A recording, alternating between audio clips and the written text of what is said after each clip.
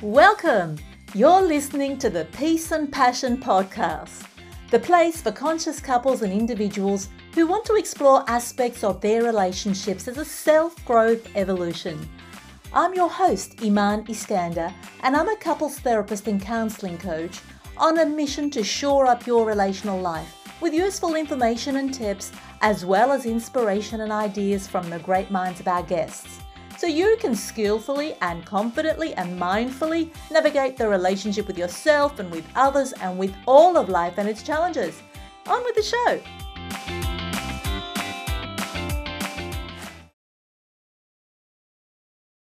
Hello and welcome back, good people. And a special welcome to you if you're new to the podcast. Welcome to the Peace and Passion podcast. I'm your host, Iman Iskander. And today I want to talk to you all about building a successful relationship, particularly change in relationships. You see, Harry and Sally came in. Who is Harry and Sally, I hear you ask?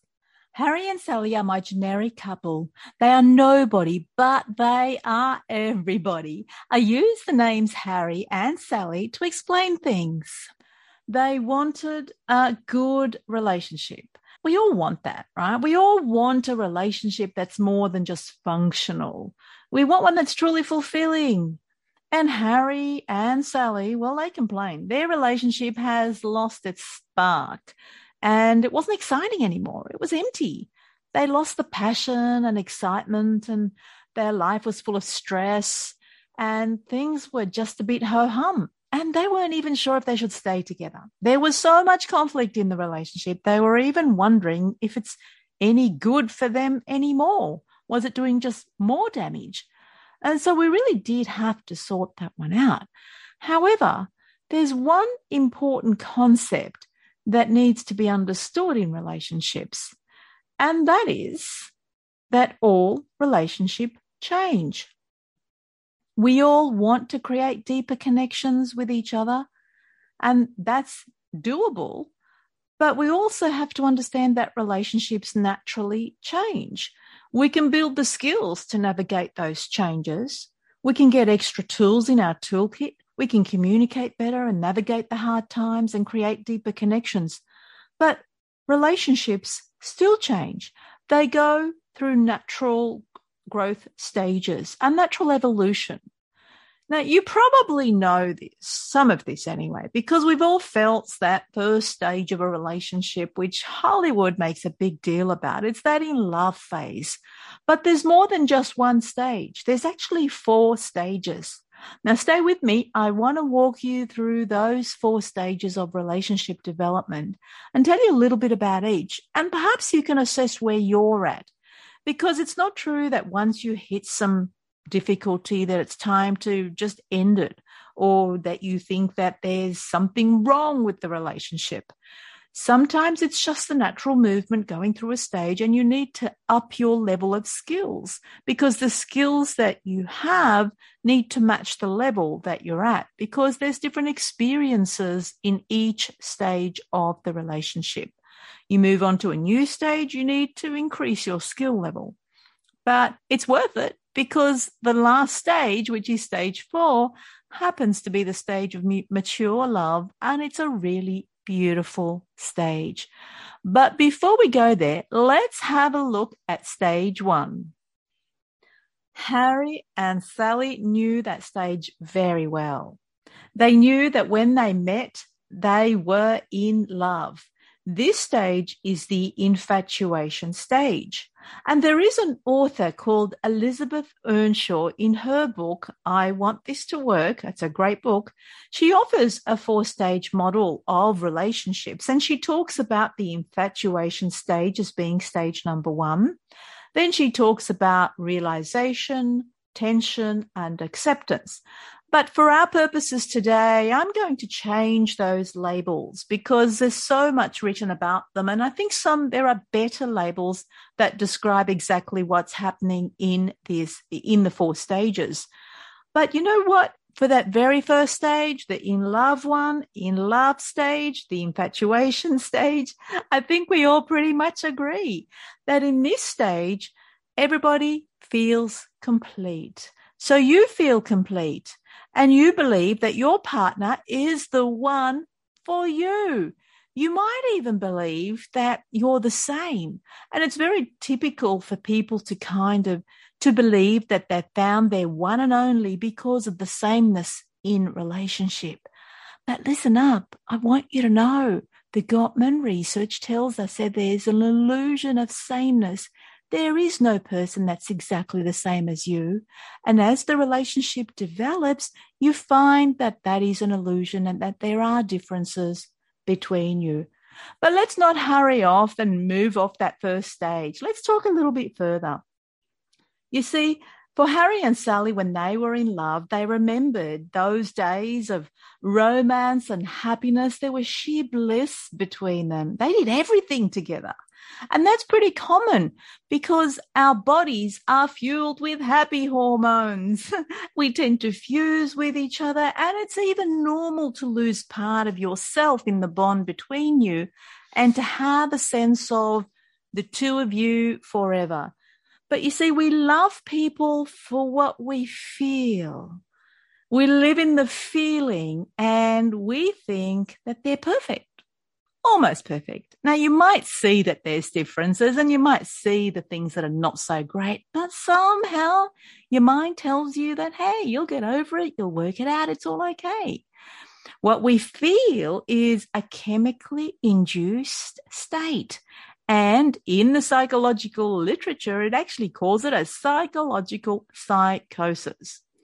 Like there's dopamine and oxytocin. There's a whole lot of chemicals being pumped into our neurohormonal system. And the systems change of both partners. Now, they're all big fancy words, really. All I want you to know here is there's a bunch of chemicals being pumped through the body and they make you love the other person because our brains are wired to connect. We need to meet, mate, and procreate, and we need to connect in order to do that. And it is true that love is a little bit blind in this phase, so their bad habits are going to be ignored. You won't see the red flags. But you do need this phase because in this phase, we create the memories that keep us bonded, the memories that get us through the tough times. And we need those memories because they become a strength for the relationship. But hang on, folks. There's another stage around the corner that we move into. When we finally wake up and come out of stage 1, the in-love phase, we move into stage 2, which is all about realization, and it's full of conflict.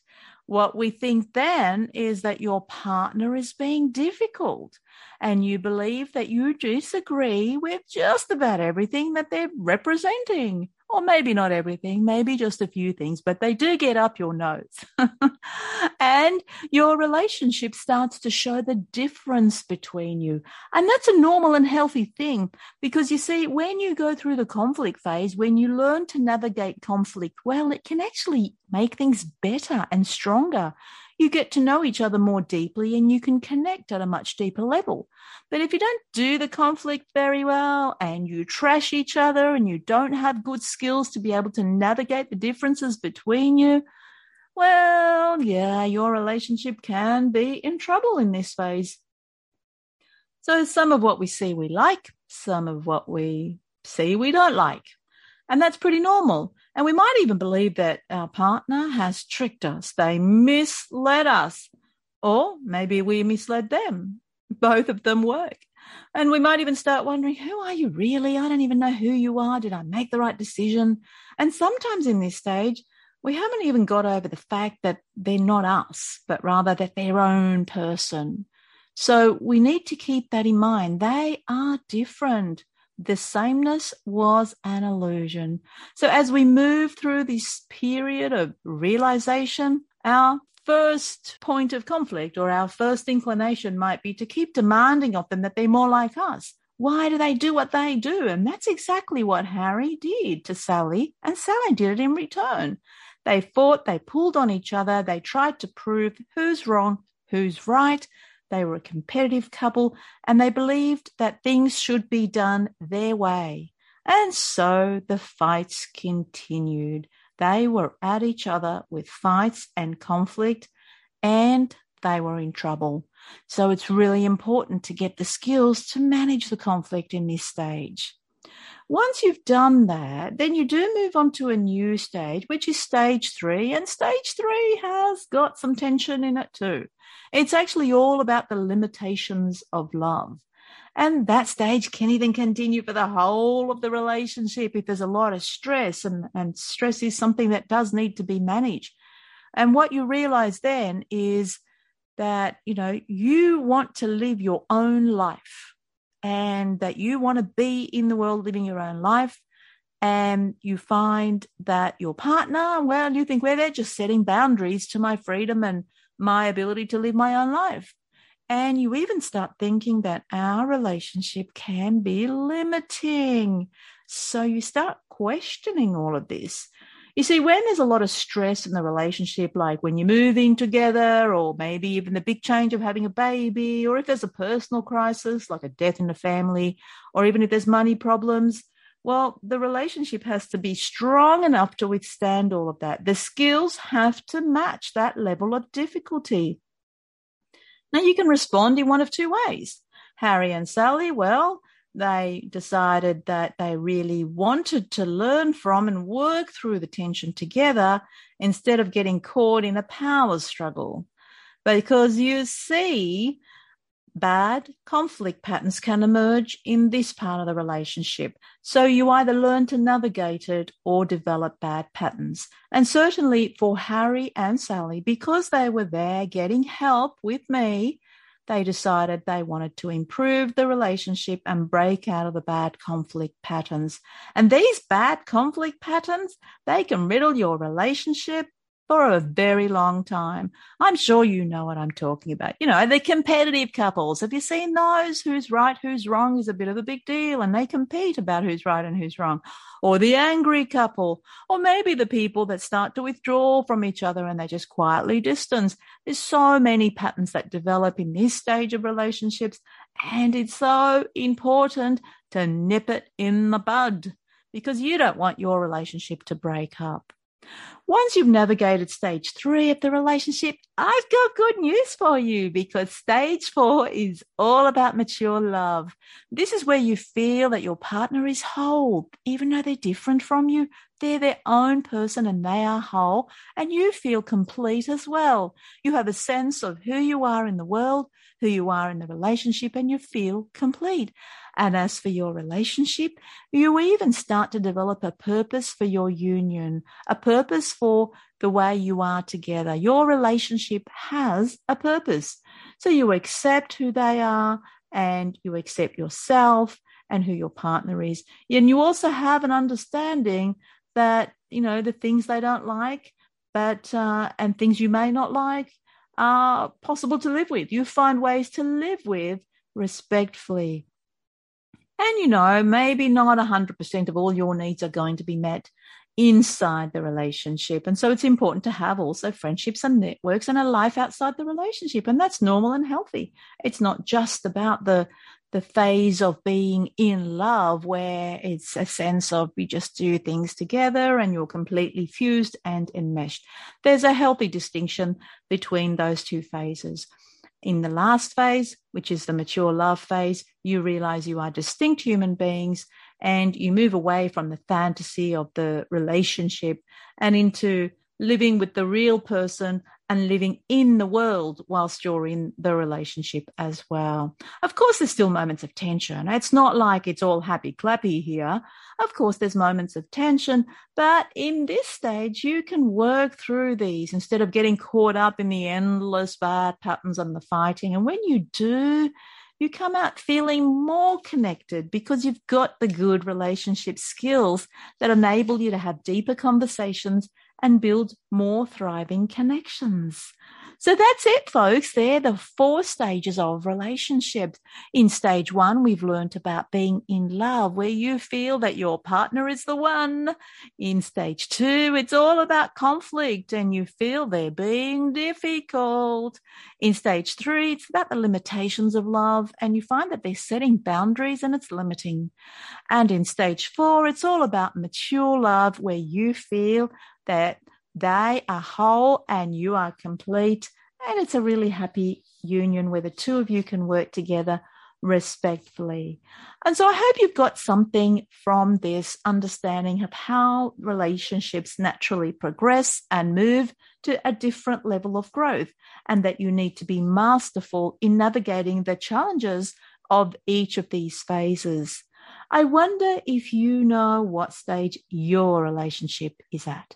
Now, if you'd like some help in working that out, I've got a handout for you which you can get. You'll find the link inside the show notes, and it's a little handout that summarizes all the different stages of the relationship, how to create lasting love by knowing where you're at, where your partner is at, and how you view them, and also how you typically view the relationship at this stage of the relationship, at each stage of the relationship, rather. So if you want that, it's a good, useful resource. I recommend you get it and put it up on the wall, and maybe even start a discussion with your partner about it. For Harry and Sally, when they learnt about the 4 stages, it was a real eye-opener, and they began to understand that they were stuck in the conflict phase and needed to develop better skills in order to move their relationship to the normal growth process. I hope you got something out of this podcast, or episode rather, and I will see you again next time. Take good care now.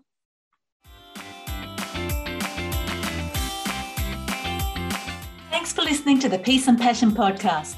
If you'd like to stay in contact, make sure you subscribe to the show in your podcast app so you don't miss an episode. Now, if you like something here, or if something resonated with you, I'd love your encouragement to keep this going. You can do that with a review, a like, or a share, or just by telling someone that you think will benefit from hearing this. Take good care now.